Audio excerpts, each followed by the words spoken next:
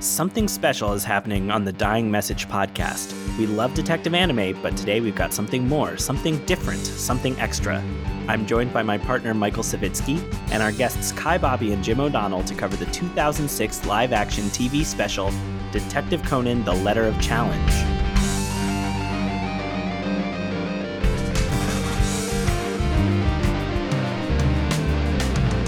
How extra, you ask? If this podcast was a chewing gum, it would be sugar-free with spearmint flavor that lasts for at least 30 minutes.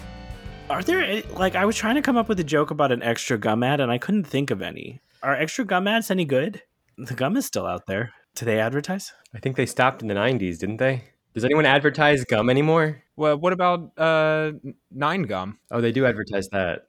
They do. This podcast is gum from the 90s. That's what I was trying to say. Anyway, let's meet everyone, starting with me. I'm the host of this extraneous endeavor, Noah Max Levine, and I'm exceptionally excited to be here with our resident anime expert, Michael Savitsky. I feel like this is the closest to anime we've gotten so far on our extra episodes, but this is a live action show, which makes it not anime. What do you think are the differences between anime and what we watched for this podcast? Well, this particular thing couldn't decide how different it wanted to be from anime, because sometimes it tried to be anime and didn't do it enough, and sometimes it tried not to be anime and did it too much. So it never got it quite right. There were kids like that in my high school.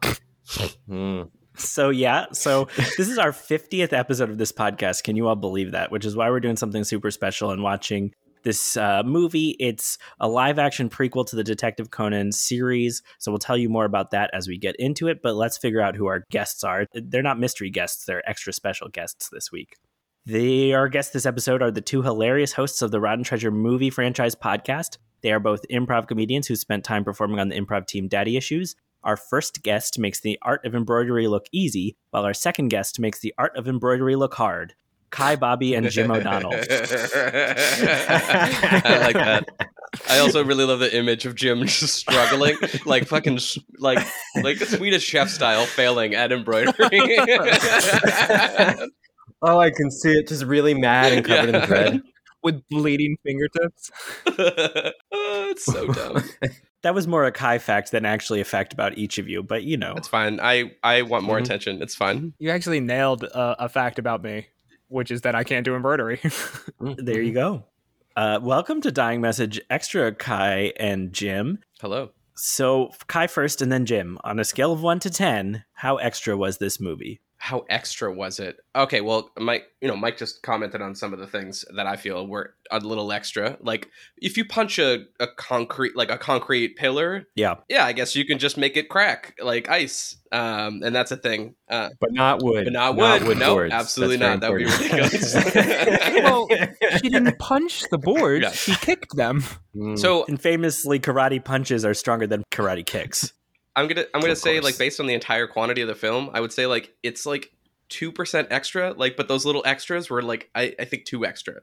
Like the whole movie it's fine. Like I watched it, but there's just these little moments that like kind of like, what the fuck was that? It's fine. I did like the sound effects though from time to time, or like when. Was it when someone's name was coming up? They had little sound effects. It's just little random moments. A lot of people's names did come up, and they were like. Maybe when the 4 suspects' names popped up. Yeah. I didn't even notice that. I'm so used to these sorts of things. But yeah, extra. Enough. Yeah. I thought it was very extra. Ooh. Everything about it. Because everyone was like, I've always wanted to be in an anime. And everyone did their job. They were 100% anime characters. So Kai gave 2%. I'm going to give 9%. Wait, nice. Out of 10. Good. 9%. So I guess I'm still less than 1. No, I'm going to give a 9 out of 10. Well, Kai, are you grading on a milk scale? No, I don't know what a milk scale is. We can 2%. Skim, 2% whole. Yo, yeah. No, that's okay, cool. I thought this was just something universally known. Like you're not just saying something weird. The classic milk scale. Yeah. No, I'm just saying that. Like, I guess it just. Now that I think about it, I'm just trying to think in terms of the entire quantity of the film. I just like every now and then there was like zany characters. I forgot what Ron's dad's name is. What's his name again? Kogoro. I don't have my cheat sheet with me. Yeah, no, he was great. Like I thought like he was really selling it. Like I am in an anime. You will believe me. And then also three kids in a trench coat guy with the mustache. Like I made the exact same comment. Yeah. Like that mustache was so like comically stupidly fake. Also, the literal pillow in his shirt. Yeah. That served as his padding. That's extra. Yeah, that's fucking extra. Also, Rand's dad had the fakest mustache I've ever seen. You could see the tape sometimes. Like, okay, so let's get a few things out of the way. Mm-hmm. So this is the very first live action Detective Conan thing that I believe they ever did. They did 3 of these movies, which then led to like a limited series of about 10 episodes. And one of the things they are doing here is trying to like bring anime characters to life. They don't do a ton of the anime characters in this movie. There's a bunch of cameos, but the 2 you called out, the first one is Megure, who's the chief of police, who like Shinichi is a high school detective, and this guy is like truly believes in him, but also you were saying it like looks like he has like a pillow belly up his shirt, and a really obvious fake mustache. Yeah, like he's sneaking something on a plane. Like that's the vibe he's got. Like obviously, it's such a wild choice because obviously they really wanted to use this actor to play Megure, despite the fact that he doesn't have Megure's like quote unquote body type. So they couldn't just let him be himself or pick an actor that is this like proportions that they wanted, but they picked this guy. And his Megure was some nonsense. Nothing like Megure from the anime at all. He was just a shouting guy. Very weird. I think they should have cast Michael Clark Duncan straight out of Daredevil when he was Kingpin. Nice. He gained like 50 pounds for that role. Yeah. Why do you have Daredevil on the mind? I was literally just editing that right before we got in here, so I have all 3 of your voices in my head right now. Right before popping in. Oh wow. Yeah. Well, if you want to make any jokes for us as we record this podcast, we don't mind breaks. I can't do your like you have a specific quality joke style that I don't think anyone's capable of. Just I can't. Not that it's quality jokes. On the milk scale, Noah, it falls in the realm of cottage cheese. Yeah, you have very creamy jokes. Yeah. So Kogoro is the other character that we talked about, who was like did a very anime-y portrayal, and also not a portrayal of Kogoro in just about any way. I disagree. I think he captured some elements of him. He was the best part of this. Anytime he was on screen, I was like, "This is the greatest man alive." He understood what his job was. They were like, "We're going to make a live action anime, and we want to make it as anime as possible," and he was like, "Got it. I will throw myself 100% into this role." Yeah, he grew that mustache for this role. No, he taped that mustache for this role. Somebody grew that mustache and they shaved it off and they taped it on his face. Michael, we have some desire to talk about this film, so I will pass back to you. Is there anything else that you think we need to know before we talk about it? Sure. This is the story of Shinichi Kudo, the high school detective. The end. Someday he will be poisoned and shrunk into a child. No, we don't care. I haven't, honestly, I'm not going to lie. I wish I had asked beforehand whether or not he would be a child at all during this film. And I'm sure if I listened properly, I would have known because you probably told me that wouldn't be in this movie. The entire time, like, why is he not a fucking small child? When is he going to become a fucking small child? That's the whole point of the thing. As soon as it started, I did out loud go, "Oh, it's a prequel." And then... Oddly enough, the second live action movie is not a prequel.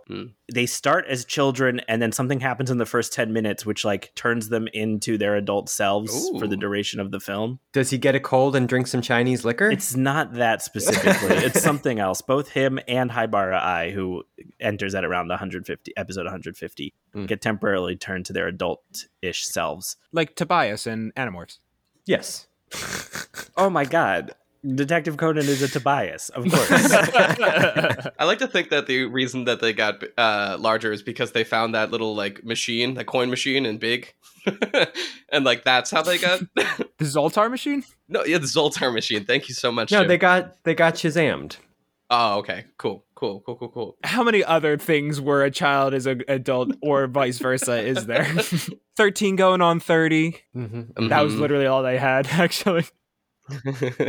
Freaky Friday is arguable. I was just trying to remember why I was reading a specific piece of Wikipedia trivia, which I have now remembered enough to know it's not relevant to share on the podcast. Ooh, teaser. So let's start talking about this movie.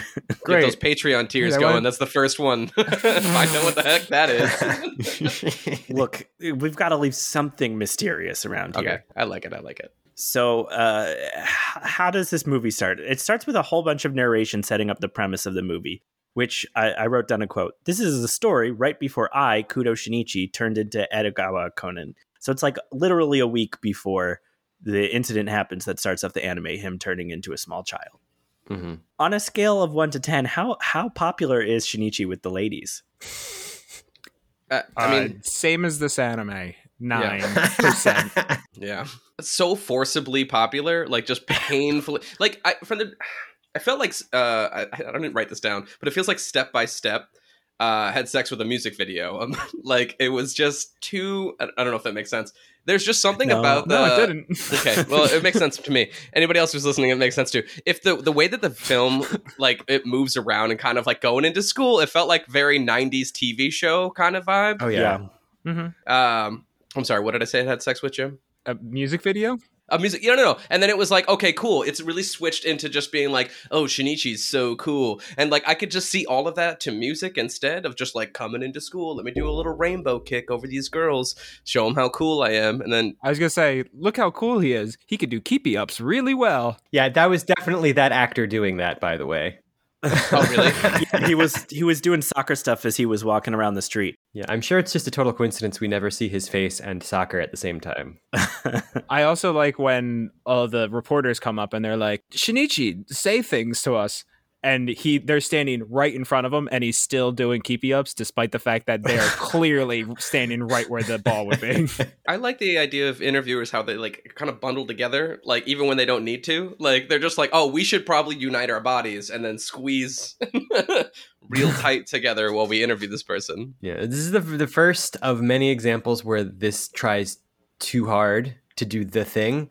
Because in no depiction that I'm aware of in all of Detective Conan is Shinichi this popular with the ladies. He kind of is in the very first episode. He's like a little bit. Like he's watching himself on the TV and stuff in that first episode. He was on the news. He wasn't like attacked by a group of news media. He wasn't a million love letters in his locker. Like it's the over the top version of the truth. Can anyone name a real life famous detective that's not Elliot Ness? A real life famous detective? I don't know that there really are any. I mean, ask the host of a true crime podcast, maybe. This is a thing that happens a lot in media and also detective anime, where there is world famous detectives. They solve crimes so well that everyone knows who they are, and they like to interview them on the streets. I can't name a goddamn detective that's not a bad policeman who's famous for being bad. One of the important parts of detective fiction is giving like the private investigators and stuff all this access to crime scenes, which like people that aren't police would not have in real life. Right. The opportunity to investigate 20 different murders, like what private investigators do in real life. Maybe they're really good at it, but yeah, you're right. It's not like you're like, this guy's going on Jimmy Kimmel and being like, let me show you all the shots I took of adulterers this week. Right? It's like famous private investigator shots Mick Johnson. Jessica Jones is probably one of the more realistic depictions of private detectives in that she spends a lot of her time taking pictures of adulterers. And there's even a line where she's like, I spend 90% of my time just Googling things, and I learned to Google things. If you can search on the internet, you can be a detective. Where are people? Oh, I found the person. Cool. Thank you for my money. Oh, looks like they checked in. Right. But amidst this scene of like him being so popular with the ladies, a girl faints. Yeah. Because he's so smooth. Mm-hmm. All right. People on the podcast attracted to male individuals. Mm-hmm. Was he hot? No. Oh, I like this. Hot. Okay, hot. Nah. I still have an opinion. I assume he wasn't played by an actual 16-year-old, so you can have an opinion. No. He's old enough for us to talk about whether he's hot. Mm-hmm. As an actor, I want to be very clear. Yeah. I don't know. He looks like a fuckboy. Amazon Prime reviewers did not think so. I think he's fine. I think, But I think for me at this point where I'm at, when I'm like attracted to people, I'm like, it doesn't help if you kind of are like being a douchebag in the context of me trying to figure out how attractive you are. And like, he's not a major douchebag, but I mean, like, he's definitely a cocky fuck. He doesn't smile in pictures, Kai. Yeah. He can't. Hey, smile. How about no? How about I look off into the distance and kind of look like I have to poop? Also, that should have been relevant, and it wasn't. They took so much time out of that to be like, hey, we're taking a picture. That should have been a relevant detail of the movie, and it wasn't. So meanwhile, the only other thing we really get in this scene is we know someone is out to get him because there's someone who's holding like a photo they've taken of him. And so we don't have any idea who it is. They are wearing leather gloves. Because if we saw their hands, we might start to guess who it is. It's OJ. We all oh, no, I'm sorry. We all know it. We've all seen that glove. When I said, can anyone name a detective? My immediate thought was like, oh yeah, Mark Furman. Because the only detective I can name is a detective who's bad at being a detective. Exactly. There is an interesting question about when this is supposed to take place, because it was released in 2006, but the anime started in 1996. So if it's a flashback to when that happened, it should maybe take place in 1996. But also episodes of the anime are airing in 2020 where they have modern smartphones and no time has passed. Yeah. It's trapped in Simpsons logic. Yeah. It's The Simpsons. It's like how they recently had an episode where Homer was young and it was like the 90s. Sure. They did that a long time ago where they had, it was that 90s show where he invented grunge. Because when he was in college in 1992, it was like, stop it. We all know that the Simpsons were a cultural icon at that year. Right. Oh, that is very weird. But fortunately, none of us are stuck in an unaging void. I don't know. I'm into it at this point in my life. If I just stop. I mean, Mike did stop at 22. Why don't you let me into your unaging void, Michael? I am definitely not in an unaging void. I would like to enter one, however, if one is available. I started thinking about getting a hat just for when I walk to work because my head is going to get sunburned. How great is that? I mean, you could go all Moira Rose and just get like 50 wigs with like different colors and just go to town. Oh, I think about it. I want to. Like, as honestly, like, I know that that's probably my future based on all of the people on my mother's side. Is that where you're supposed to follow it? Should be on your mother's side. Yeah, my mother's side. It's like 45. Oh, this is going. So I'm ready for like, I'm gonna fucking. Actually, I might even do it early. Like, she inspires me. Start I now. want that. I might. Honestly, wigs are fun. I might. You know what my favorite detail, quick aside, my favorite detail from Schitt's Creek is?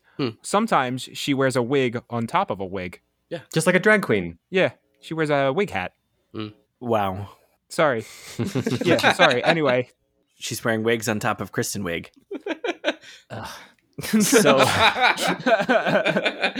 So I think this movie really has two main plot thrusts going on. Thrusts? Plot threads. Plot contingencies. I don't know. Sorry, Conan was just so sexy that that's all I can think about. No, Shinichi was sexy. Conan is not sexy. Conan is 6. Oh, yeah, I'm so sorry. Conan's a child. Yeah. Shinichi, also a 16-year-old. This is very off topic, but the other big long-running detective anime show is also about a high school detective, the Kendaichi Case Files. I don't know if anyone's going to call that big, but okay. It is, yeah. They've been running for years. They've done lots of series. They have hundreds of episodes. That's big. They're now running a manga series which returns and follows his life when he's a 30-year-old. And I guess he just kind of has like a dead-end job now, but he comes back and starts being a brilliant detective again. You know, that sort of thing. So two main plot thrusts. I like it. One is the mystery, and the other is kind of like his relationship, Shinichi's relationship with Ran, and whatever is going on there. And it's something that we get in the very beginning of the movie when he creeps on her and then fails to relate to her as a human being, and she punches through solid concrete. Thoughts on kind of the two of them, and are they meant to be? Jim, you watched this with your girlfriend and presumably had to stop to make out because it was so romantic. Yeah, makes sense. I think we fell asleep during this one. That's a kind of romance. No. Together, like Romeo and Juliet did. And then he woke up. Wait, no, they died. Never mind. Oof. Not even died, killed themselves. Anyway. Romeo and Juliet, not Shinichi and Ron. Yeah. Yeah, They're still as far as alive. I know. I don't know. I've never watched the anime. No, they had no chemistry, but I think it was because this movie felt like it was a YouTube video from like 2009. Yeah. Like a really well-made YouTube video from that era. Lots of great pull quotes for the box set release of this film. I don't know that this or much live action Japanese dramas get like even a fraction of the budget of a lot of the like higher budget American shows. So they did what they could with what they had, but Oh yeah, and there's one or two times where they go into CGI and it is bad. Oh, yeah. Most of the movie they don't resort to CGI and that's fine. You mean the flubber soccer ball? Yeah. When it got all... Yeah, I hated that. I love that. I can't wait to get to the climax of the film and talk about that soccer ball. Yeah, I was going to say, that's because he kicked the ball so hard, Kai, that it became flubber. Yeah, anybody like where are Ron and Shinichi out at the start of the movie? Shinichi's too cool to go on the school trip, I guess, is what you're looking for. And Ron has a karate tournament, and she wants to go to Tropical Land, but he's like, no, I don't like Tropical Land. That's for kids. I'm a detective, not a child. Hopefully I don't turn into a child at Tropical Land. Also, terrible name for the idea of a theme park that's set in the tropics. Also, nothing tropical about the look of it at all. No, No. not really. We turned off the air conditioning to record this podcast, and it's starting to feel a bit like tropical land in here, if you know what I mean. I love it. Mhm. Oh, I'm Yeah, there with you. sweaty. I'm looking at a fan that like I want to put on, but I won't do that to your podcast. Oh man, if you are listening to this podcast in a car with broken air conditioning, then you are getting the full authentic dying message experience. I'll take it to the mechanic when they're back from vacation, Noah. Ooh, pulling from relevant info. I wasn't talking about your car, Michael. We don't usually listen to our own podcast together in your car where they might have currently broken air conditioning. Maybe, possibly. It's a mystery. Who knows? All right. Yeah, we talked about Kogoro. He has this scene where he's introduced at the beginning of the movie. Someone's paying him to search for a dog, but he's really not into it. And then he sort of just emotes at the TV very weirdly. Yeah. Was the posters on his wall and the girl that he's obsessed with, who doesn't matter, by the way, is she supposed to be like a teenager? She's a pop idol, so she's going to be young, but probably of age. The same as appears in the early episodes of the anime, Yoko, right? Yeah. So It is Yoko. She appears throughout the anime. yeah, so she's an adult. Okay. So she only matters to people who have watched the anime, which in theory is everyone who watches this movie. Okino Yoko is 22 years old. She's a cameo. Just because she's of age doesn't mean he's not gross to her, because he is gross towards her. Yes, Mhm. very much so. Oh, There's yeah, a lot yeah. of gross to people in this. There's just like an extra layer. Like when I say layer, I mean like a thick, like milky layer hmm on top. Like Ugh. 3-week-old 2%. Yeah, exactly. That's what I was trying to get at, and it didn't land. I hear you. Milk usually doesn't land if it's not in the carton. Thank you for making that work, Noah. No problem. Thank you for being a friend, Noah. You're a pal and a confidant. There's a couple things that start to set up the mystery of this film. The first is like we saw that the person holding the picture. We also see a mysterious figure typing a challenge letter up on their computer. And for some reason, they're wearing gloves in a completely dark room. Yeah. There's just no way to dramatically type into Microsoft Word. Like you can't do it. Well, I had a question about that. Is that how Japanese keyboards work? Like, do they write with I guess they're Latin letters, and then they become the Japanese symbols when There are actually several, like there's quite a few options, but the two most common would be just the straight up Kana keyboard or using the Latin letter keyboard.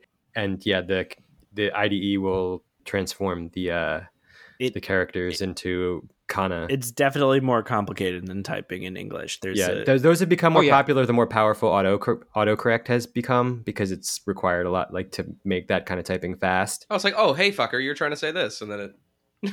It fixes it real fast. Actually, a big part of why in Japan flip phones stayed popular for a while is because some people were so used to using the T9 input for kana versus using a QWERTY keyboard that they just stayed popular for a while. Also, typing in English letters is so laborious to your typical Japanese person that's why QR codes became popular in Asia, because scanning's a lot easier than typing in some fucking URL. Okay, so this mysterious person has sent a letter, and that motivates him to go on the field trip. I don't know if I wrote down what was in the letter or not. He gets the letter and he reads the letter. Well, we don't find out like all the details, I think, right then and there. There are 4 suspects for the 2/3 incidents that happen.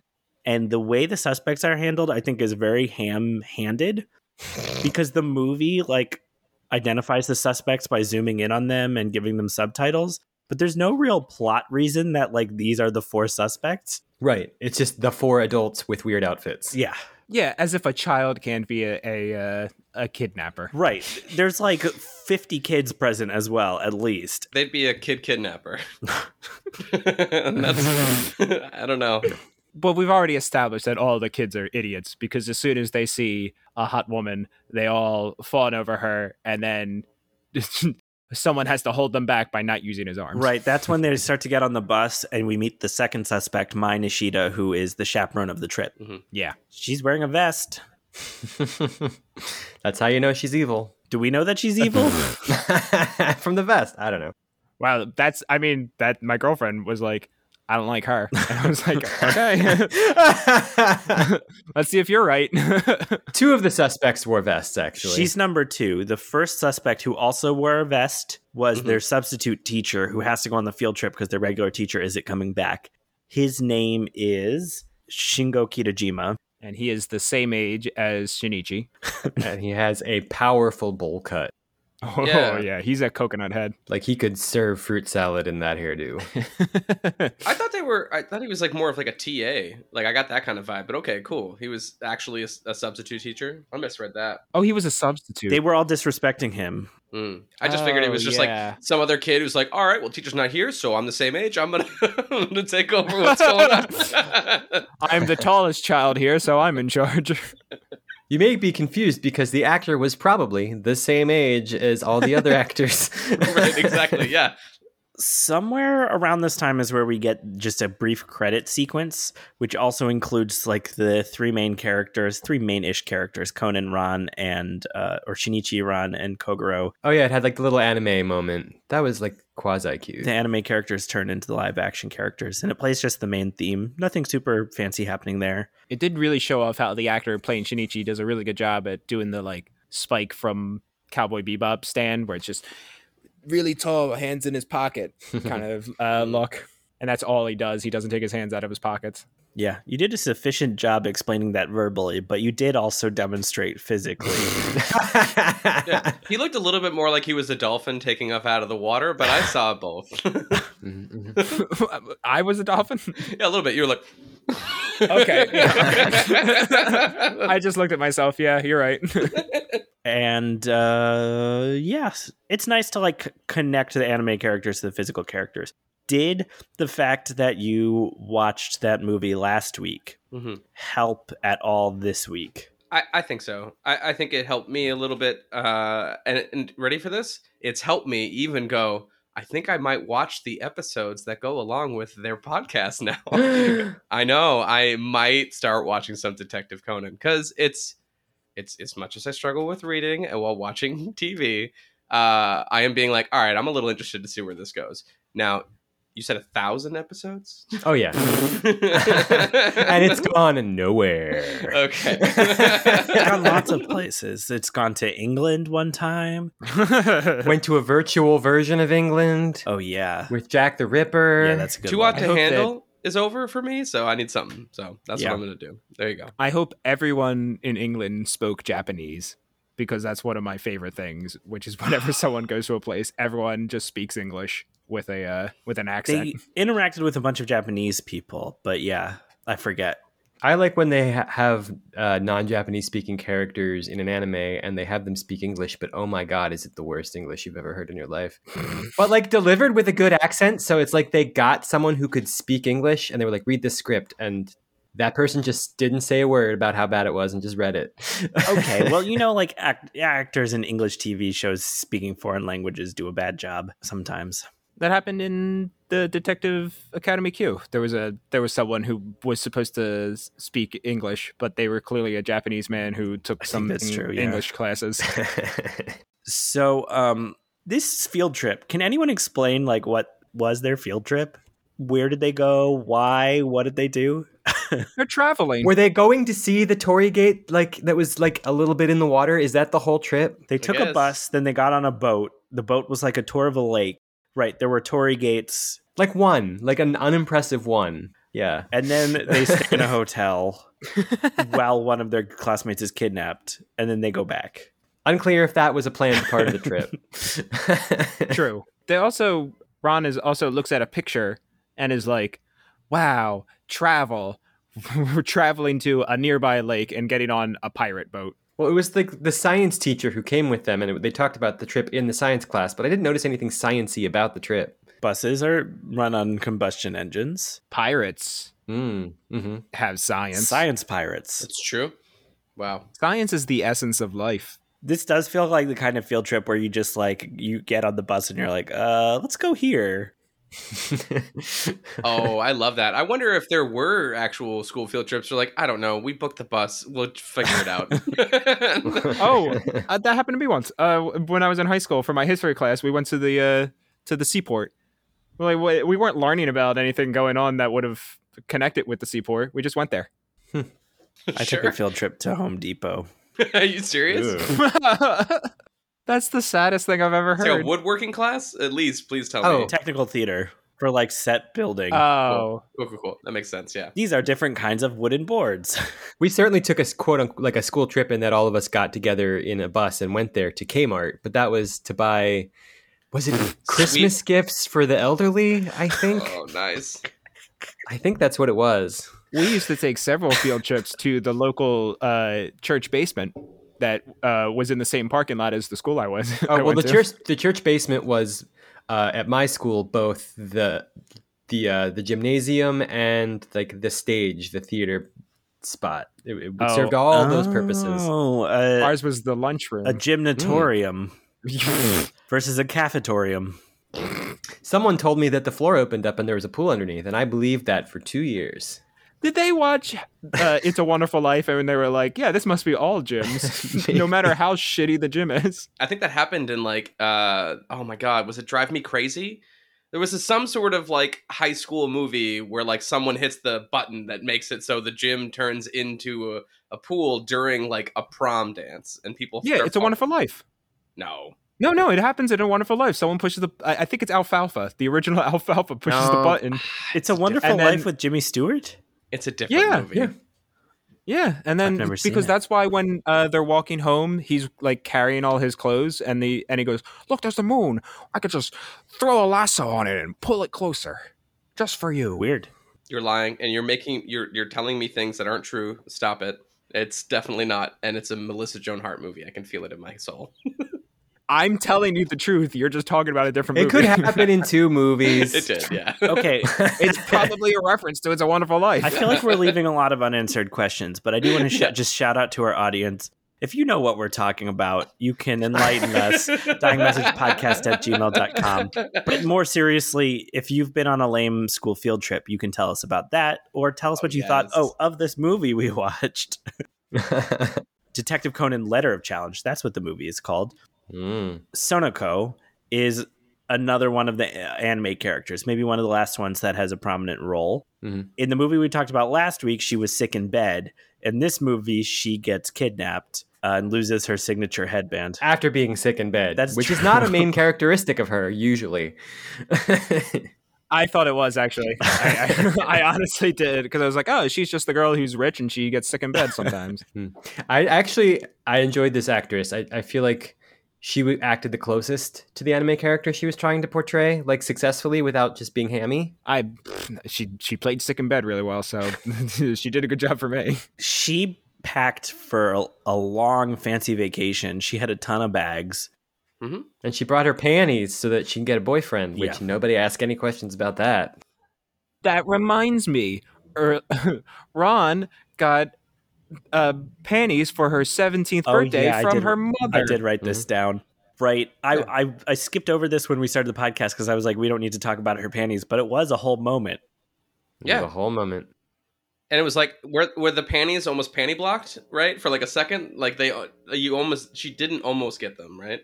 Right, because her dad found them. I don't know why I did panty blocked. It sounds weird in my mind now. Panty, the thing where you were going to wear panties, but your father kept them. Yeah. So instead you wore boxers.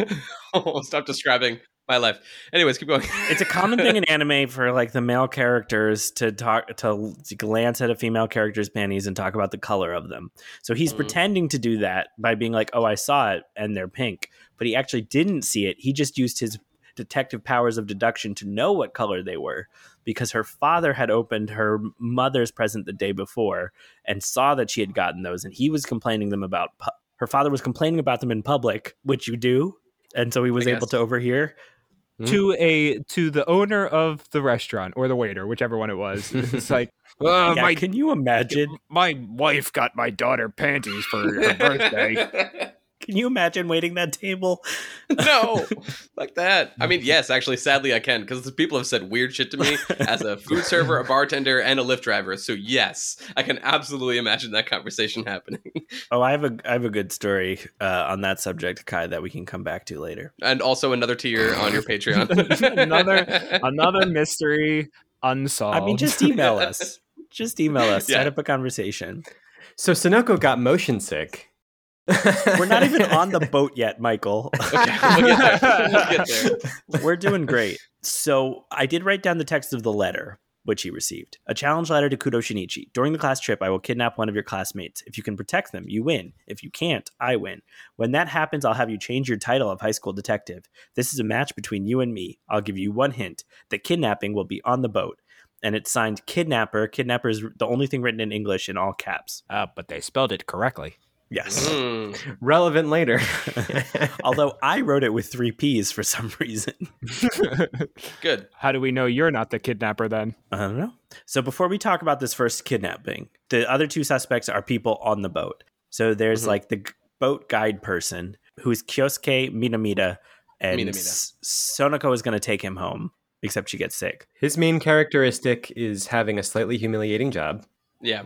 And being a big fan of Shinichi as a detective. Right. Having an outfit that says, I'm a big boy. Like, it is like, there's something about it. It just feels very like childish kid outfit, but but I got a full-time job. It's like the outfit you would wear if you were serving at like a children's nautical theme restaurant. Yeah. Or like a crab restaurant where you wear a bib. Yeah.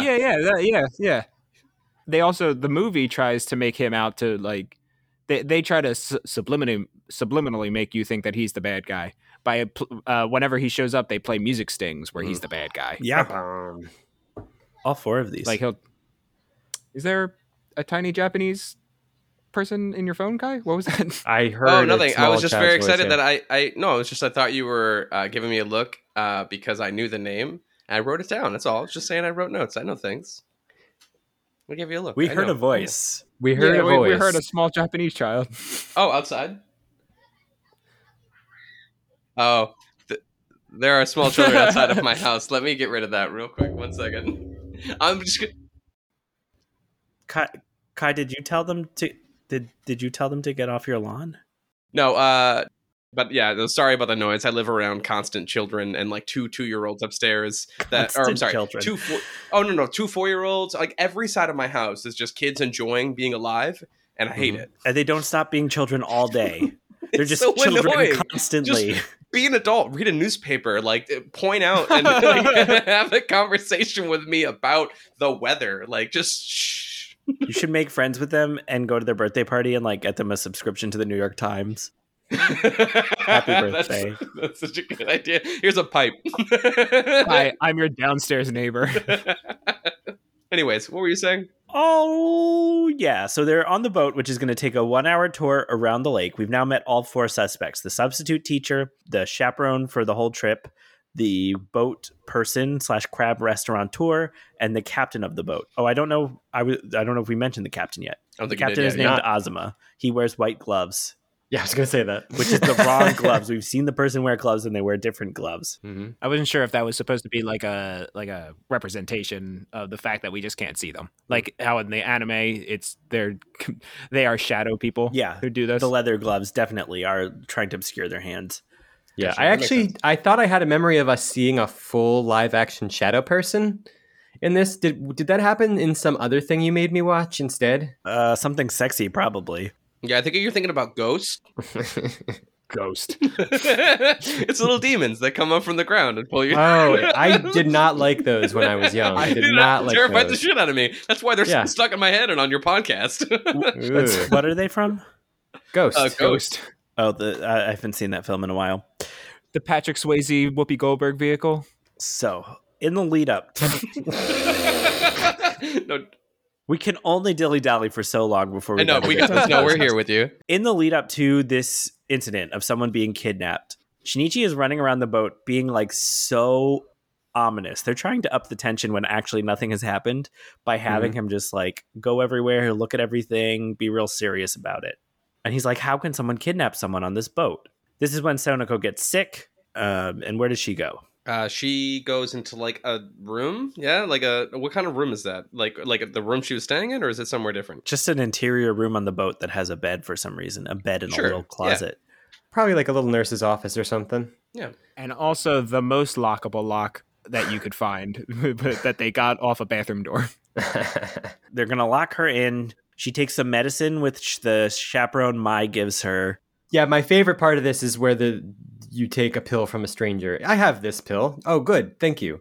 I wish I could say I haven't done it. Anyways.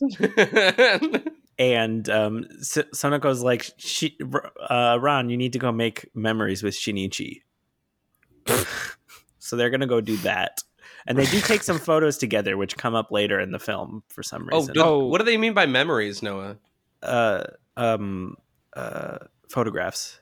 Okay, cool. What were you doing with your hands? I don't know. Well, see, I'm trying to do a gender neutral fucking symbol, which is just none of this. Itsy Bitsy Spider is gender neutral fucking. They just smash their spiders together. As the resident trans person, I would like to just point out, we Itsy Bitsy Spider. That's how we do it. It's just utter chaos. We did miss something though. Yeah, please. When Shinichi was in her room and they were like, here's that pill, we're gonna get out of here, he was just staring at a wall the whole time. He like stood completely still and he was just like, a wall. He's checking for secret doors. Yeah. And shadow people. That's not what the actor was doing. What's the name of little baby boy who's got a big boy job? What's his name? Minamida. Yeah, when he goes to the captain and he's just like, hey, there's sick people on the boat. That's not normally important information, but just so you know, like that. Am I the only one that thought that was weird to share with the That captain? is weird. I don't know why. I was just like, yeah, of course you tell the captain of the boat that there's one girl who's seasick on a boat, a thing that happens all the They time. need to justify like the captain being a suspect, and it's like, how would the captain know that there was someone in that room? Well, he knows because we told him. Okay, all right. It is odd. It is odd. It's pretty funny. And then I think it's great. Captain, there's a girl who's sick. Okay, I'm steering a boat. I'm in charge of 50 children's they lives. keep going back and forth later in the film about whether or not he's able to do this kidnapping because he's piloting the boat. At one point, Kogoro says, like, if you were an adult, you would know about autopilot, but it's like, either he's too busy to do the kidnapping or he's not too busy to do the kidnapping. Yeah. When I was 17, I knew what autopilot was. Well, I'm going to throw that out there. you weren't a world famous high school detective, so I don't know what to tell you there. Got you there. No, I wasn't. Everybody is kind of like milling about the boat. There's a big noise and something splashes into the water at the back of the boat. And when they go there, they see Sonoko's headband in the water. And like everyone is there, the teacher, the chaperone, and the tour guide. That's what I recalled them. And like all the students are now there looking over the edge of the boat. Oh no, did the only character with the notable headband fall into the water? Thank God a character that doesn't wear something on their head didn't fall in the water. You just see like a little panties go up, and they're like, "Oh no, Ron!"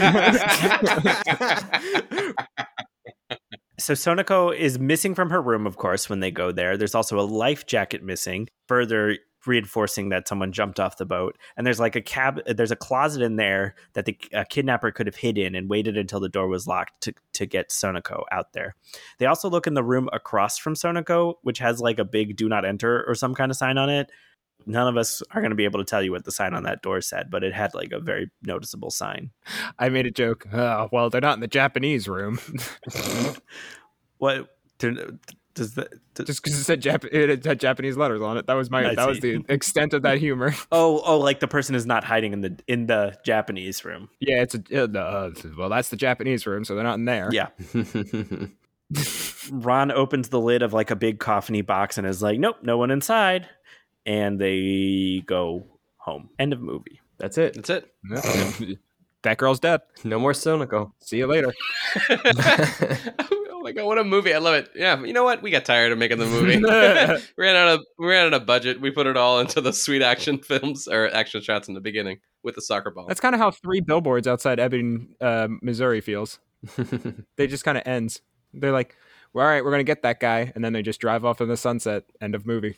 So they probably drove into this next scene. You got it. When the police arrive and they're interviewing everyone, the like main police guy in this movie is someone that doesn't know Shinichi and like doesn't trust him, and also doesn't trust Kogoro because he's a private detective. And he's like walking a line between like reasonable levels of like brushing people off who are inexperienced and like absurd levels of brushing people off. Like there's moments when you're like, yeah, don't listen to the child. And there's other moments where it's like, why are you ignoring this child, sort of thing? 'Cause there's some times where it's like, of course I wouldn't listen to this 17-year-old boy. Like, he's not a police officer with training. I'm not going to listen to you. But also there's a point where they're like, there's a bomb. And he's like, I don't have time for you. His whole character is just brushing people off. Wait, are you saying if you had a child and they came in and they were like, I have a bomb, would you, like in the other room, would you believe them? Just in, like a little bit, just in case? We're talking about a 17-year-old boy, so yes. And also, he didn't say, I have a bomb. He said, well, someone else was like, hey, I got a text message saying that there's a bomb in this place. And he was like, we're looking for lost children. Stop talking to me. Unless those children are in the room with the bomb. I can't be expected to look for 2 things, okay? I don't need more information right now. If they're in the same room, then I'll go look for it. Shinichi and Ron have this scene at night outside, and he is just standing in the rain getting wet. He's already soaked. He is moping in the rain, and she holds an umbrella over him. I'm like, that ship has sailed. Yeah, and Sonoko was kidnapped off of it. I loved how he had like those 3 perfect little bands of hair just like perfectly on his forehead with like that had been soaked in rainwater. Oh, it just felt like so emo for like a quick moment. Why was he doing that other than drama? Yes. Yeah. To get into the mind of the kidnapper, who was also wet because they went in the water. Maybe. Except that they have found an oxygen tank along the bank and like a scuba suit and all this stuff that makes it look like someone jumped off the boat and scubaed with Sonoko to the shore. Except that the oxygen tank has too much tank in it based on like how far it is from the point where Sonoko disappeared. We all knew that. We're like 108%. Yeah, that's sketchy. I also he did say 120, and I was like, yes. On the milk scale. That was an amount. Yeah. The milk scale, that's a lot. Why, that's 2 pats of butter. Well, yeah, it turned out that the oxygen tank was full of milk, and that's why they knew it hadn't been used. That's my nightmare. Oh, no. Yeah, Would you go to survive underwater and get milk? It looks like this man drowned in milk. Oh, yeah. You're just like in the water, like, oh, double stuff Oreos, good timing. They're so soggy. Yeah. Salty, I like it. We don't know that was a salt lake. It was probably a freshwater lake. That's a good point. Yeah. I thought Kai was referring to the fact that the Oreos were salty because they were salted Oreos. But I realized that that was not something I did with Kai. That was something I did with my girlfriend, where we ate Oreos that were salty. Salted caramel Oreos? Yeah, they're too salty. They're too salty, and they don't taste like enough like caramel to justify the saltiness. Huh. Well, you lost them as a sponsor. Wow. Sorry, Nabisco. So Ron has a pink flip phone. She calls her dad Kogoro, which is how he ends up coming to the hotel and getting involved. I wrote down that Megure refers to the police officer as the Mount Everest of policing, which is why he like won't budge when Shinichi and people are trying to get him to do stuff. Oh, he doesn't know what Mount Everest is. All right, I got to go faster. I have a lot more notes. Got you. Sorry, we're interrupting. Yeah, keep going. No, you're fine. I should have streamlined this a little more. So they do a bunch of investigating in the rain. Ron insists on involving herself. They go back to the boat, which nobody is guarding, which is bizarre. How are the police no longer keeping an eye on this boat? It's nighttime. This is crucial to the plot of the movie that they have just given up on this boat, which was a crime scene. If I remember, this isn't even the only time he just waltzes onto it, right? Correct. He also finds evidence of a device at the back of the ship, like someone had planted a triggerable thing that would fall into the water when they pressed a button, and it left behind That's gunpowder. what I meant when I wrote down overly elaborate sack dropping device. I didn't remember what that was. The sex thing. Ooh, I like it. I mean, I was already thinking. Okay, well, when you already got me in a sexy space when you were talking about typing. I was like, where would they be typing with other girls? Like, oh, obviously the sex dungeon. Like, if you work in the office. So I like this. This is a kinky episode. I'm into In the it. chat room, what are you wearing? Leather gloves. Period. I just realized how that wouldn't work nowadays because we have some screens that we have to type on. So that's just a thought. Yeah. All you leather likers out there, I don't know what they're called. So what you're saying is we should That's it. market leather sexting gloves that are leather gloves that interact with phone screens so you can sext in them. Yeah, it's for people who are into leather and OJ Simpson. I was going to say, we're trying to rebrand and get rid of that whole negative association with the black gloves. So yeah, that's the move we're going with. There's some dramatic scenes here between Ron and Shinichi. Like he finally tells her about the letter, whatever. And she reacts correctly to his being an idiot. Right. Yeah, where she's like, these are people's lives that you're playing around with. And he's like, but it's a challenge. Dun-dun-dun-dun. Well, his whole bad justification that I guess we're supposed to swallow, but it's stupid, for not like calling the police immediately when a bunch of children are threatened, is that if he ignores this challenge, he won't be ready for the next challenge, which is nonsense. Answer this challenge with being responsible. I thought it was like if he ignored this person, they might do increasingly desperate things to get his attention. Like hurting people that he knows closer to his life. Yeah, that's what I mean, I'm with Noah on this one. That's kind of the vibe I got as well. I'm with no one on this one because I didn't listen to the scene and I kind of didn't pay attention. Good for you. I wrote some stuff down. So Ron is crying and she says, "This is not a game. Putting people around you in danger is not what a detective should do." And he says, "I don't think this is a game. This is a match between me and him." We should really dramatically record that line for our podcast promo. Nice. Yeah, we should. All right. This is one of my favorite parts of the movie. There's obviously like the end of the movie is probably the best part, but this whole business in the ballroom, gestures to zoom background for the benefit of no one. Everyone who's listening to the podcast, Noah's background is the ballroom where everyone is standing around like a Korean army march. Okay. We've all seen those videos where the Korean army like walk into each other. Shinichi has gotten a second thing that says someone's going to be kidnapped tomorrow at noon, and he has told the police. So their solution is to put everybody in this ballroom at noon and lock them all in. Because we don't have a police station. Right. We're going to go rent this Days Inn or whatever. What a weird, bad room this was. It's ugly. The doors and walls are scuffed and or water damaged. There's also like so many doors. It's like you paid $5 to rent this for this movie. Yeah, this is a place you rent out for like your work, like Yeah. your work when you have to go on like a retreat, and then like they're like, hey, here's a magician. Also, I'm pretty sure, as illustrated in the photo behind Noah, that one of the walls is a sliding partition and not a wall that would actually keep human beings out. I'm pretty sure that's just a room divided in half. Also, they bring everyone into the room and then send them all away, and they're like, come back at 10 to noon. And it's like, so much could happen in that time. Like, the person said they're not going to kidnap anybody until noon, but like, they're kidnappers. Why are we going to believe them? Right. Like, you would keep people there for like the 5 hours before. You wouldn't let them just wander around. It's very crucial to the plot of many detective shows that a threatening letter is not lying. Do you think every other kid, though, at like 12:01 was like walked out like, everything's fine. I'm not worried about getting kidnapped. I'm fine. It's Just me, not a kidnapped kid. A little detail I like is Ron goes back to her room and you see like Sonoko's big 3 bags on the other bed. Even though Sonoko has been kidnapped, and like Ron still has to share a room with her luggage. My girlfriend pointed that out, and I was like, "No, that's her luggage." She's like, "No, that's the other girl's luggage." And I was like, "Why did they bring that? Why did they give it a room?"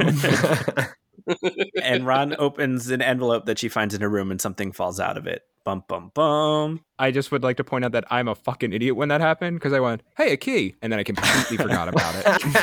It's a key point of the film. Yeah. So they do one of the most crucial field trip attendance takings in the history of any field trips, because they have to check that all the students are inside of the locked room before they lock it so that no one can get kidnapped. They do that. Shinichi runs around. He's going to make sure the doors are all doors and not fake doors. He's like trying every door, make sure it's locked. And he's on the phone with Kogoro, who's outside of the building, interacting with all of the suspects other than the substitute teachers inside of the room with all of the students. And the other 3 people, 2 of whom are associated with the boat and have no real reason to be here, are all there. Mm-hmm.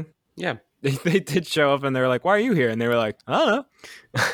I think effectively all 3 of the boat people were at this scene. They're like, oh, they had a continental breakfast. Just always going. Come here every morning. What do you mean? There were enough people checking their watches and looking at clocks for me to write that down, because it's like a dramatic countdown. And then literally with 45 seconds to spare, all the suspects go, "I'm going to go over here now." Which is honestly my favorite joke, where he just goes, I gotta go over there. The captain goes to use the bathroom and the crew member goes to make a call, which is ridiculous when there's 45 seconds left to when these children are supposed to be kidnapped. And so Kogoro is just standing with Mai when this happens. The lights go out. Everyone screams. Nobody knows what's going on. The lights come back on. And who has disappeared? It is Ron. This is where we paused and stopped watching the movie and then came back the next day and finished it. The second half of the movie is so much better than the first, in my opinion. Yeah. They hit the lights, and then it gets a little less dark. Like, it's like not pitch black. They're just like, "Oh, no, the lights are out." Yeah. That's it. Okay, whatever. And Shinichi is like the first one to break the seal in the room because he realizes Ron is gone. He roughs up the substitute a little bit, and then he opens the door, and he's just like running around aimlessly. Like, there's no method of madness to this, and how is he going to find anyone? Also, none of the police stopped him. They all were like busy looking at walls, and then he's just running around yelling Ron, and they're like, "Yeah, that's one of those kids." The other thing that happens here is Shinichi goes up to Kogoro, and Mai, the chaperone, and Minamita, the boat guy, are standing there. And he interacts with them briefly, but doesn't tell them anything. Mai asks, how was she taken? And Shinichi seems to notice this, but then forgets about it. And we'll come back to this later. I had seen this movie previously, but without remembering who was the person, I pretty much clocked. Yeah. And Kogoro like beats Shinichi up and makes him bleed when he finds out that his daughter is missing. Oh, yeah. He knocks him good. Yeah. Well, he previously had a very touching moment where he was like, "I trust you to protect Ron." And he didn't. Yeah. Whoops. And then he punched a child around all the police, and the police were like, "Hey, stop punching that child." To be fair, he beats the crap out of him when he's 6 years old, like all of the time. So I'm not watching this show. It's like violent noogies. He doesn't. It's comical, air quotes. The weird thing about the punch is Shinichi says something afterwards. He's like, Oh no, I was glad you punched me because I failed as a detective. Oh, he says, I'm glad you punched me because I couldn't have punched me that hard. Yeah, he like feels guilty. Little impact play. Fun. Anyways, keep Yeah. going. He tells us that the culprit is a person with deep darkness in their heart. Is this a crossover with Kingdom Hearts, Michael? Yes. And he has received a note from, I think maybe, a phone call from the culprit who tells him there's a bomb and that it's going to detonate at midnight with Sonoko and Ron there. Oh boy. Bad news. What else could possibly happen in the second half of this movie? Another kidnapping.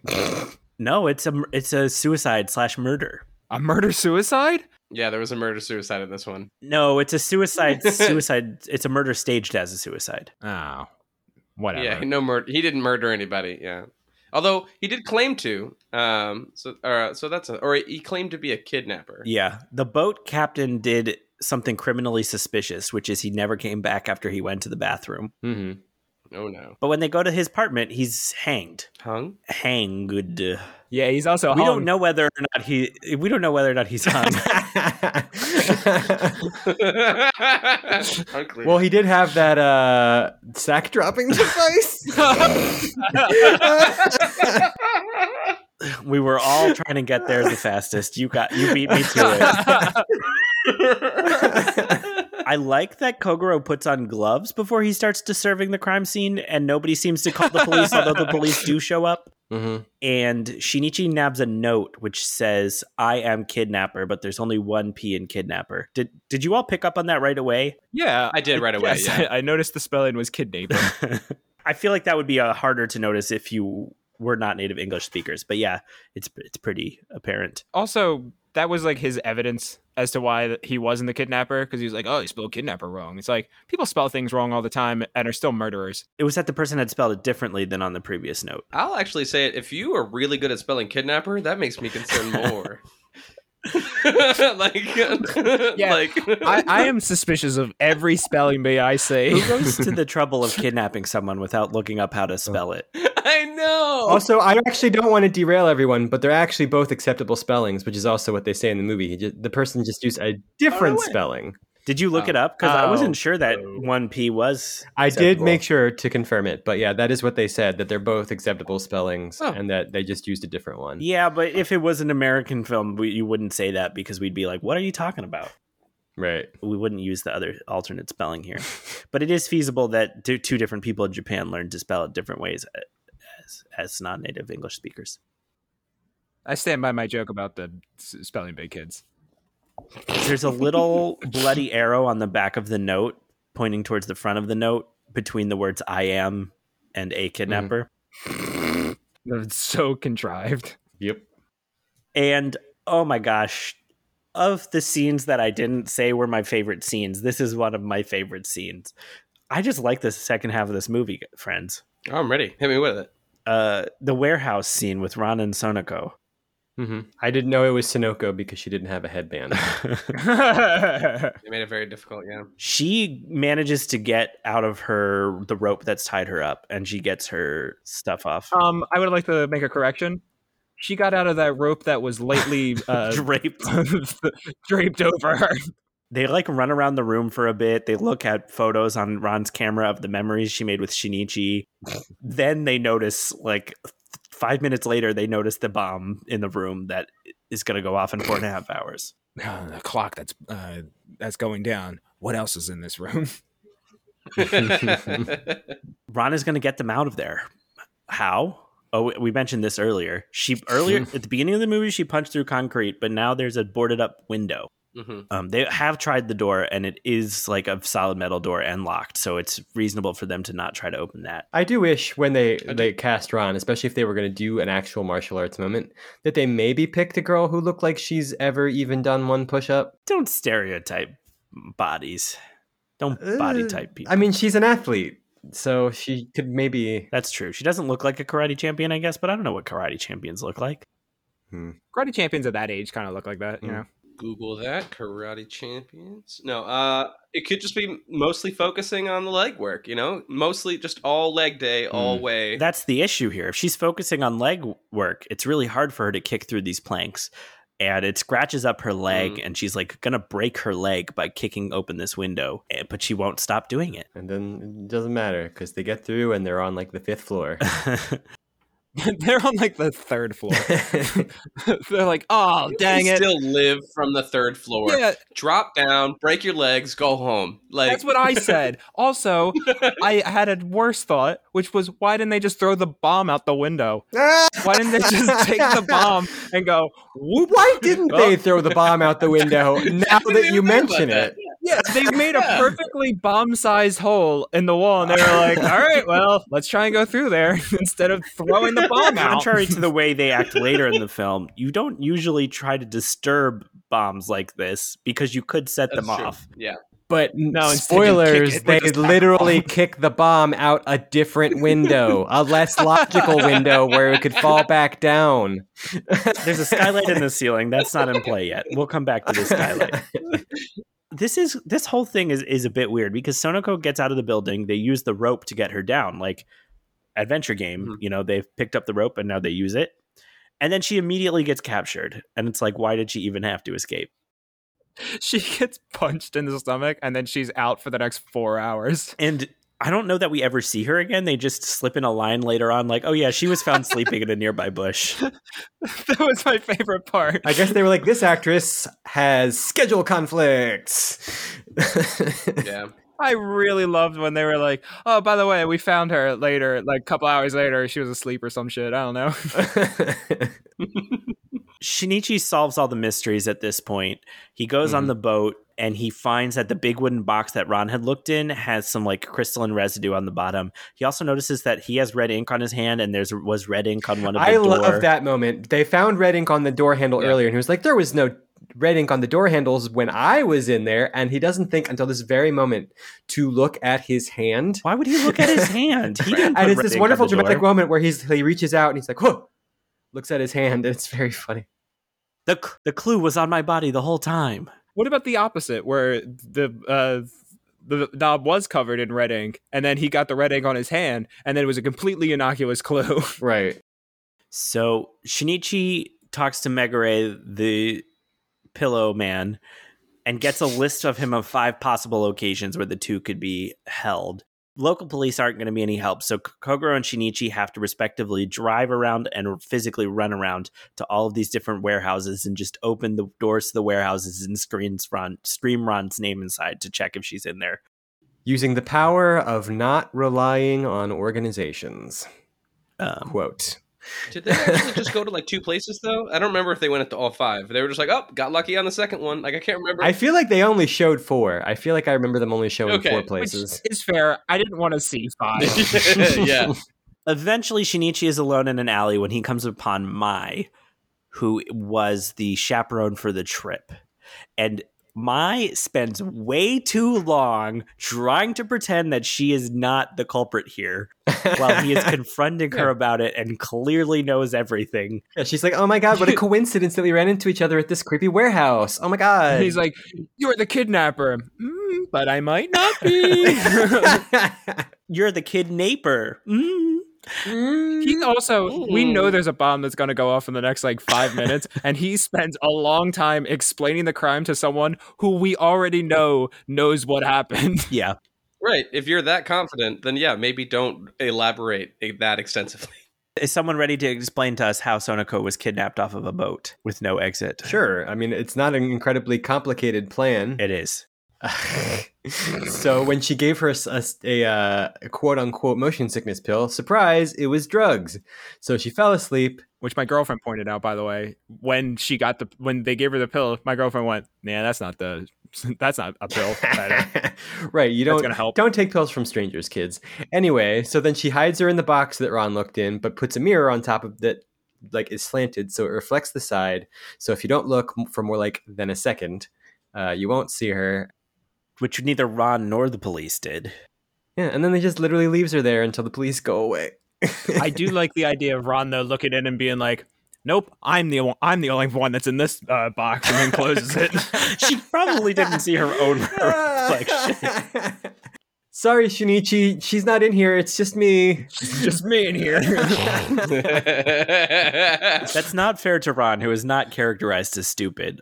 It's pretty questionable whether or not that aspect of the trick would work. And I also question the fact that just like nobody was guarding the boat. Actually, the part I question, And she was able to get back and get Sonoko away. Yes. the part I question is she gave she gave Sonoko the pill, saying it was motion sickness medicine. What if nobody got motion sick? Who is she going to kidnap? Her plan was based on a coincidence. She was going to maybe try to get Ron down there and drug her, because she later does say that she kidnapped the wrong person. So maybe she was going to get Ron and, trick her into sleeping pilling.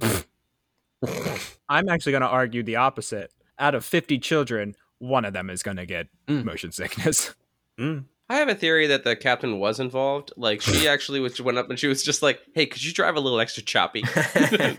Like, could you just, like, if you see any other waves that are kind of nearby, go through them. They run a regular kidnapping scam where he drives extra choppy, and they do this every weekend with a different group of school kids. Yeah. I kind of like the idea of he's not in on it, but he's still doing it anyway. He was like, hell yeah, I've been wanting to go through the choppy waves. And yeah, they show us how she had planted like the life vest and the oxygen milk tank on the shore. And they showed us how she went on the boat and rigged up the thing to explode and fall in the water. Now, the second abduction of Ron was done with, quote, a horrible method, end quote. A threat. She convinced her to do it herself. Right. Ron kidnapped herself. Ron kidnapped herself. She got a letter that told her how to do it and gave her the key. That's so lazy. Ugh. Just do it yourself. Can't even bother to kidnap the person. Stop kidnapping yourself. I know. Stop kidnapping yourself. Yeah. Just download the app, follow the instructions. Like, it's super easy. We made this so mainstream for you. They also go through a lot of effort to explain that there's only one key, and then they just kind of haphazardly, and then they're like, and then Ron had the spare key. It's like, well, if there's a spare key, Yeah. That's a problem. what's the point of locking them in a room with two keys? Mhm. And Ron had put lipstick or some kind of ink or something on the key. She red Sharpied it, Yeah, so that when she held it Yeah. and then she held Shinichi's hand, that she would leave a trace for him, and he didn't not realize what was going on. But it's like there were 5 doors, and there were police at every door, and there were police outside. Even though it was dark, it is still kind of remarkable that she was able to unlock a door, walk out it, and lock it again without any of the police standing there noticing. And then she dressed up as hotel staff and got away. Well, we were to believe it's pitch black, even Right. though we're allowed to actually see, I guess. And luckily, none of the police had flashlights. Yeah. All of them were just like, well, the lights are out. Don't know what to do now. I'm now completely useless as a person. Yeah. Right. Like in that scenario, every single human being would have their phone out with their flashlight on immediately. This Yeah. is why in every room you just keep those clap-on lights that are battery powered. Be like, nice try. But then they keep going on and off because everyone's like, No, if we have listeners who have lights, you're turning them on and off. Oh no. Okay, also Google. she no. Call your mom. Google shopping clapper. confirm. That Oh no. Jim. What have we done? she also, I will say, when she left the mark on his hand, and he was like, "You did it so that I would know where to go, like where to find you." And she goes, "No, I did it so that you'd have hope." And then everyone was like, "Okay, whatever. No, you No, it was the first thing. weird." So now we get to the third incident, which was Azuma's fake suicide. And yeah, we talked about how the spelling of kidnapper didn't match, which was Shinichi's main clue. Mm-hmm. But the thing that happens here is like, oh, it's a suicide because he wrote a note and confessed. And Shinichi's like, how do you know that? I stole the note before the police got there, so nobody knows about it except for me. And she still doesn't confess right away? She was like, "I assumed it was a suicide because suicides usually have notes." Yeah. But then he's like, "But there's blood on the back with an arrow." And that's when I looked at it and I was like, "My is a Repandic." He flips it over to the other side, and the arrow points at I am backwards, which is my. Mm-hmm. Yeah. I just like the idea of like anytime someone's about to commit a suicide, they're just like real quick. They're just like, oh, Siri, real quick, gotta write a note. Just put a little back pocket, and all right. I will confess to all my crimes, but I will not specify. He could have been a kidnapper, just not of those children. Who's to say he kidnapped those two children? Mm-hmm. Yeah. The reason that this woman was mad at Shinichi and sent him this letter is just kind of hand waved away. Like there wasn't clues for us to figure this out. It's just from one of his earlier cases. She's the girlfriend of a man he put away who died in prison, and so she wants to return the favor. She takes out a gun and takes him to the room in the warehouse. Best scene in any film of the past 20 years, or second best scene of any film in the past 20 years? At this point, I guess they were having some dramatic talk-em-ups in the warehouse, and I wrote, why don't any of these people look at each other while talking? So I guess they all dramatically look in different directions while speaking at this point. Yeah, they do the That's how I do it. The Swedish film thing. Mai locks the three of them in the room. She's not expecting to survive this. And how does she get rid of the key? I laughed at this actually because like it was Ron and Shinichi, and they were like talking like, "Oh, you're okay," and da da da da da. And they turn around and she's put like a whole bunch of chains on the door while they were being schmoopy, just like a ridiculous number of chains. Yeah. What does she do with the key? Throws it out the window. Oh, she shoots it. Oh yeah. She shoots the key. She shoots it. Yeah, she shoots the key. I forgot about that. That's dumb. Good accuracy, though. And Kogoro has just arrived here and hears the gunshot. And what does he see? He sees a soccer ball in a nearby shopping cart. No, it was a bike, I believe. And yeah, as there would be a random bike with a soccer ball in every alley. Maybe it was Shinichi's bike. A warehouse? But we didn't see him riding it. But he would totally have a soccer ball on his bike. No, he probably stored it there just in case. You know, he keeps a couple bikes with soccer balls just in generally throughout the city. Kogoro is also really, really good at kicking a soccer ball. He kicks it into that hole that is about the size of a soccer ball. He doesn't. He's throwing it. He's throwing it, and it takes him a few tries. He's very good at throwing a soccer ball. It's so dumb that's his response to hearing a gunshot is, I guess I'll alley-oop this ball into the window. There's now a hole in the window because Ron kicked the hole out earlier, which is why that mattered, even though Sonoko got captured. But it's like, okay. It's just because it's going to be prevalent to the show, and it's just really just to make everybody happy who's watching it, who watched the show, right? It's the origin of the soccer ball. Yeah. How did he know that the three of them were inside that window? He could have just been throwing, like, it's a big warehouse. And that it would be the perfect moment for a soccer ball to arrive. Like, it was pretty goofy. He like sees that the screaming's coming from another window. He's like, psst, can you throw that back? A different gunshot went off. There's a whole other bomb situation that's going on. This is also like demonstrating that Kogoro ultimately believes in Shinichi or whatever. Like, it's a nice moment between them, I guess. So he throws the ball through the window. What happens once that ball passes through that window? Did he immediately do the cool trick you do? He did a boop. Oh, he hit it with his chest. Yeah, he did a chest bump kicky thing and knocked the gun out of Mai's hands. And then furthermore, uses it to like double bounce the bomb out the skylight. Well, we're not there yet. We're not there yet. Oh, yeah, that's later. That didn't happen. Okay. So first, right, he pops it off his chest to like center it, and then kicks it and knocks the gun out of her hand and knocks her over. Right. I should know this. I played soccer. I should know what that's called, but I will find out. Go ahead. Mm-hmm. Chest bump, bump to bump. Mm-hmm. Yeah. Chest bump, bump to bump. I couldn't ever pull that off. I'm really shitty at all those things, but yes. Chest bump. I also was shitty at that. Boopity boop. And then he can't take the bomb apart because all the wires are white. It was designed so it couldn't be stopped. So now he has to get rid of the bomb. We know there's a skylight in this room. We've kind of described what happens in this moment. What exactly happens here? Did they throw the bomb straight up? He throws the bomb straight up, and then he kicks the soccer ball at the bomb. Right.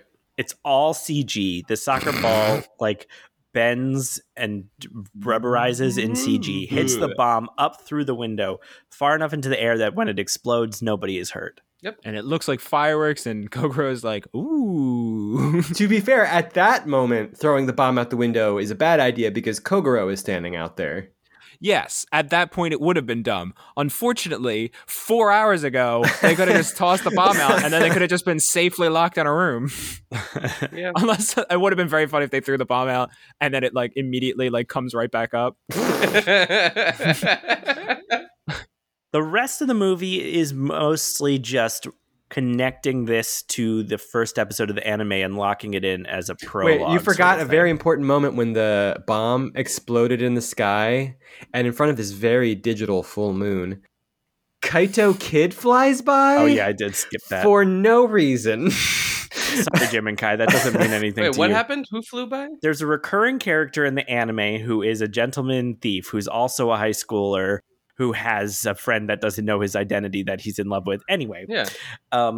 But he's dressed all in white and he likes to use a hang glider. And so after the explosion, there's a brief CG like guy on a hang glider that goes by. Yeah. I don't know if you noticed that. No, I did Nope, not. didn't see that. Nope. That would have been funny for me to notice.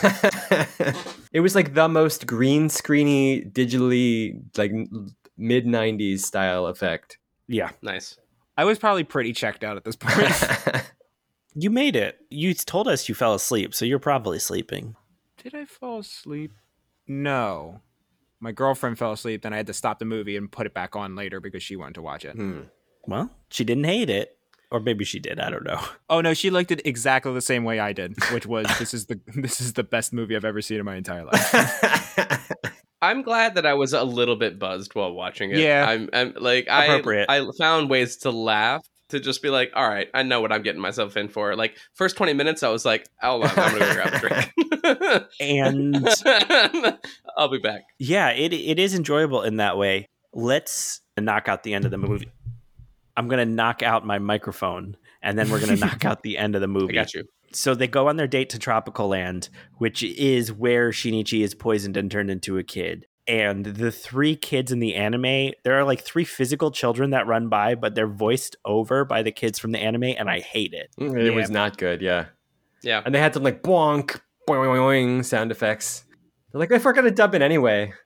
Yeah. Yeah, there's a lot of non-diegetic sound. They show some clips from that episode and over some narration and are like, this is how it all came to be. And I like that they kind of did homages to their outfits. That was kind of okay, I guess. Yeah.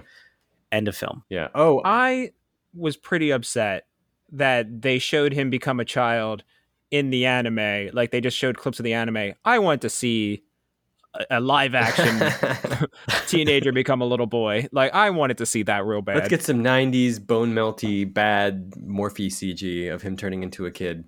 Yeah, I want an Animorphs style morphine into a child. I like the idea of him being able to like transform into different stuff though. Thinking of like Animorphs, like I would love it if like, oh crap, every now and then I also turn into a puppy. Like it's You just really want frustrating. Animorphs. I have all the books if you want to try.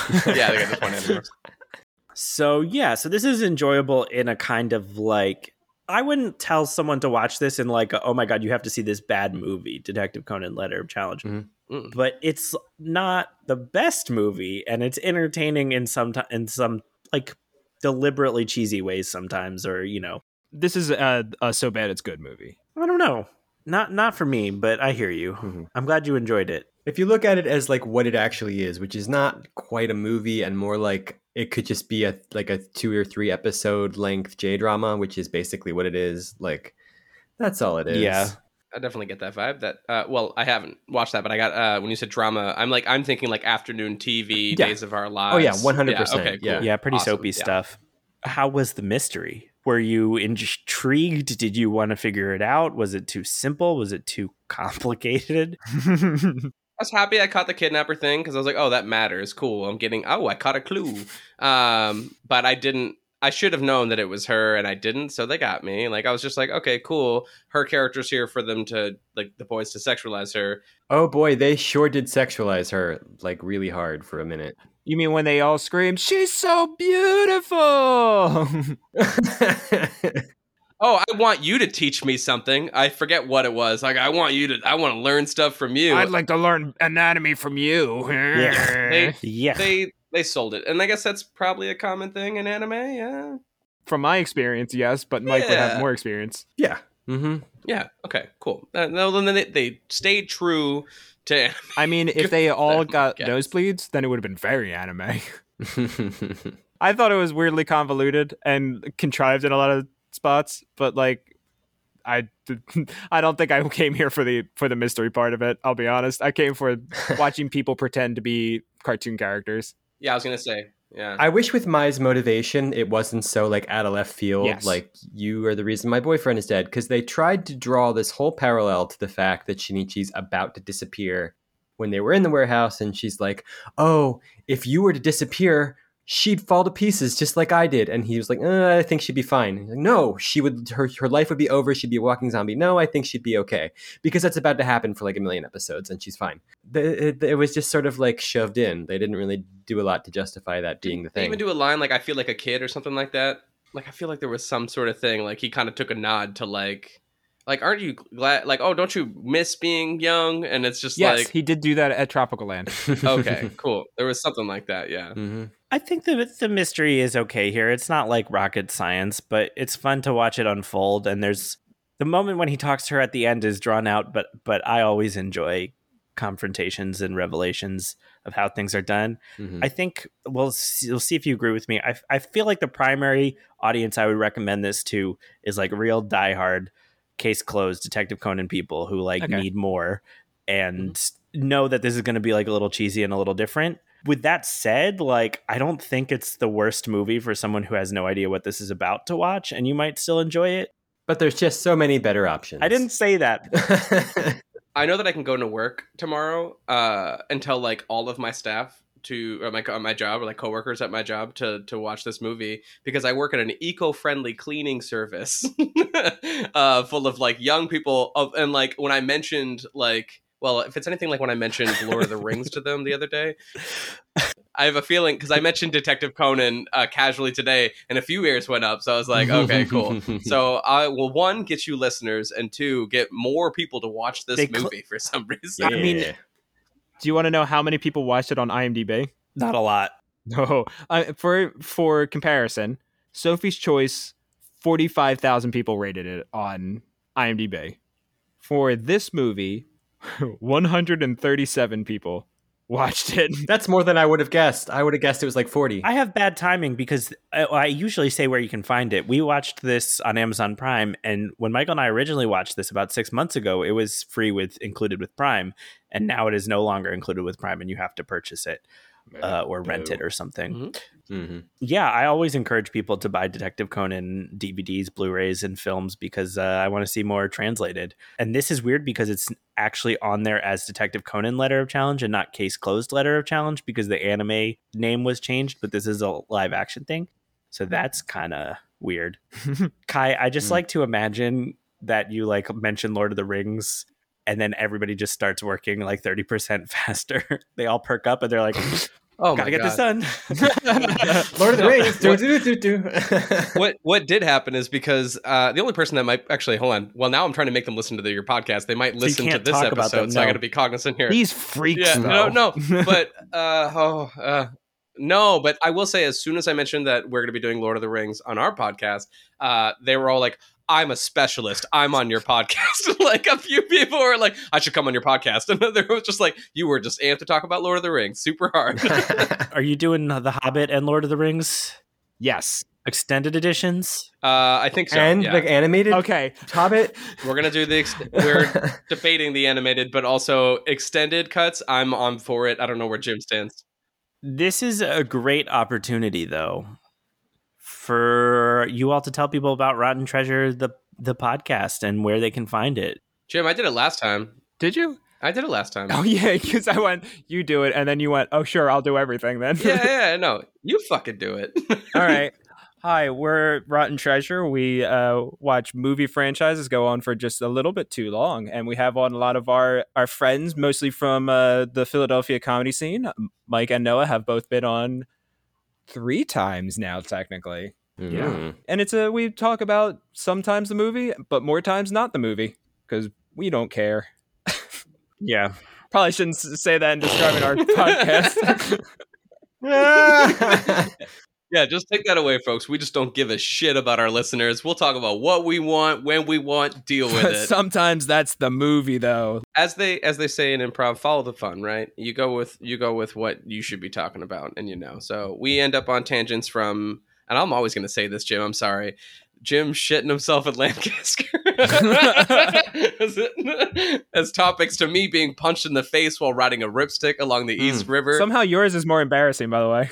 I know, somehow. So yeah, it gets a little all over the place. Did you let someone be kidnapped? No. Oh, well, I can't tell you why I was riding along the East River at 1 a.m. on a ripstick. You have to use your imagination. You could listen to the episode. Was it a solar powered, jet propelled ripstick? Yep. Okay. It was. Just checking. Yes. And then I got attacked by somebody. When they punched me, I just found a soccer ball on a bike nearby, Perfect. and I just kicked it right in their face. And now Kai's a child. How do people locate you? Did they send an envelope with rotten treasure and a personal check to? Oh no! Please don't do that. You can find us on Apple Podcasts, Spotify, and I think that's it. No, that's wrong. You can literally just type us into the Google, and you'll find us in all the places. Google Podcasts. It just goes everywhere, Jim. Mm-hmm. Yeah. Is that true? There are podcast apps that have our podcast that we don't even know where they got it from. They take it probably from each other. They copied it. They Probably downloaded it on off. iHeartRadio and you don't even know it. Yeah. Probably. Also, Patreon. Oh yeah, check out their Patreon. Follow us on Instagram, instagram.com/Rotten Treasure Podcast, I think. Thank you so much, Kai and Jim. You have watched so many movie series, and now you have watched a very small portion of the Detective Conan movies that exist. If you want to come back and watch the other 23 plus, you know where to find us. Kai is shaking their head. This is no. That's all But right. I will say this is a nice break from the other nonsense shit that we see. Yeah. This was fun. Thank you so much for having us on to do this, because this is outside of my Yeah, element. episode 50. Yeah, Woo! no, fuck yeah, congrats. I didn't say that earlier, but fuck yeah, Yeah. congrats. If everything goes according to plan, we'll do a Detective Conan movie every 25 episodes. So episode 75. Our semi-centennial episode? Is that how you would say that? Yeah, you Oh, could say yeah. it that way. You could also say 50th episode. No, that's not enough gravitas. Your second annual. I'm going to stop. I'm done. Our first annual 50th episode. Your inaugural 50th. Well, I really want to thank our audience for listening to this and tuning in. Maybe you've seen this movie. Maybe you're going to go see it right now.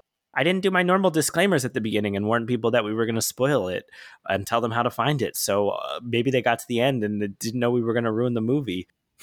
Oops. Assuming you don't hate us and enjoyed the podcast and want to spread the word, go to Apple Podcasts and give us a rating and review us, or wherever you listen to the podcast. So follow us, subscribe, whatever that service allows you to do. You can also stay in touch with us on social media, Dying Message Podcast on Facebook, at Dying Message Pod on Twitter and Instagram. Find out when we release new stuff and what's going on, see some screenshots here and there, all that fun stuff.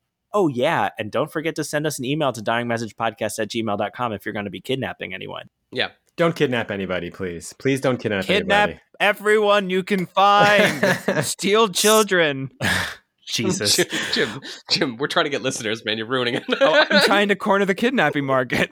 Well, we will have another mystery guest next week, and we will be covering Michael. Hmm? Something's happened. You got it. Something's happened. What's happened? I don't know. The podcast is missing. The podcast has been stolen? The podcast has been stolen. Did anyone leave a note? Yeah, there's a signed note. It probably killed itself. Oh my god, what does it say? It says listen to rotten_treasure. I hope it says take your heart. Does it say take your heart? No, it's like a cat's eye. Oh no, it's I don't know what that. Someone has stolen our podcast, and we are going to have to get it back. God damn it. Not again. Kai and Jim look pretty confused. Any questions? I am confused. Well, hold on. I actually have a real fear about this. I protect my my external hard drive, which has all of our podcast episodes on it, like the plague. It is so important to me. I think if someone's gonna rob my house, that should exist underneath my pillow. This. Yeah. So yeah, I'm worried for you. Did somebody really steal all of your files? Oh yeah, they stole our whole podcast. Our whole concept of a detective anime podcast is stolen. Oh, no. The very idea of the podcast is missing. Can't believe it. I'm going to go figure this out. I'm just going to sit across the street at this coffee shop that's called Cat's Eye. That's probably unrelated. I'll be right back. Luckily, it's raining. Is it? It's so sweaty in here for it to be raining. According to my computer, it's clear. Michael is the reigning champion on giving subtle hints to what we'll be doing next week. So what are you doing next week? We'll stop recording and then we'll tell you. Extra, extra. This has been Dying Message Extra, Detective Conan: The Letter of Challenge, episode 50 of Dying Message, the Detective Anime Mystery Podcast. Extra podcast cover art created by Miriam Bloom. Music excerpted from Solve the Damn Mystery by Jesse Spillane. Thank you again to our extra special guests, Kai Bobby and Jim O'Donnell. Coming up, who stole the Dying Message podcast? What is their connection to the three sisters who opened the cafe named Cat's Eye across the street? Is this dramatic setup for next episode too hokey or just right? All that and more when we next examine the scene of the crime for that fatal note, the dying message. I tried to send you, Michael, an image from Obvious Plant of drinkable cottage cheese. Oh, I saw that. Yeah. You saw that? Yeah. We love Obvious Plant. What a great sponsor that would be for our podcast. I don't know that they make any money. I think they might need a sponsor. They're great. I don't know that they have a revenue stream. Is people that go into stores and put fake products like a good sponsor for a podcast? Guerrilla art? I was just going to ask if they were like the Spencers of the grocery store. No, it's a guy who like replaces a DVD case in the DVD store with like an obviously fake DVD sort of thing, and then takes a picture of it and puts it on the internet. Good. I mean, honestly, if they just sent us $1 like a month, Yeah. that would be enough. I'd call them the sponsor of the podcast just to say their name. And then next we'll get Banksy. I don't know what that is. Nobody does. Are you talking about the artist? I was going to say, Mike, you don't know Banksy? No. I know he sounds like a dog doing art throughout the city, but it's not. Come here, Banksy. But it is a human being that I don't think his identity has been revealed thus far. Am I wrong? Nope. So Still not revealed. check out a lot of fun art. Sometimes I guess spray painted often. Yes, no. Oh my God, we have this in my office. you have You have a This Banksy? girl with... Yeah, I mean, it's obviously just a wall print of this, but this, it's a girl with like a balloon that's Yeah. flying away. Yeah. That's This Yeah, girl yeah, is yeah, in the front, yeah, is the big one. like by my desk. Well, now I know. Yeah, that's Banksy. Check out. If you ever get a chance, watch Exit Through the Gift Shop. That is an excellent movie that I believe was directed by Banksy. And no one knows who they were. Banksy was the one who sold the NFT that was immediately, it was like a painting that was immediately shredded when someone bought it. Yeah, Oh. but like not all the way shredded. I hate NFTs, so now I'm like, Yeah. Is there a possibility that no one knows who Banksy is because he was an adult, but unfortunately was poisoned and is now a small child creating amazing artwork throughout the world? But no one will believe like a child made that, so he can't Yeah. clean. I don't know why you were waving those scissors around, Kai, but those are the same thread scissors that I have. Yeah. Oh, really? What are you talking about? No, it's more of a I need something to do with my hands thing. I don't mean to. You know what? That's a great visual thing to just like nervous tick with is a weapon. That's why I have this sea rock. He does have a sea rock. I have a quarter. Like Yeah. I have That's a weapon. this Digimon.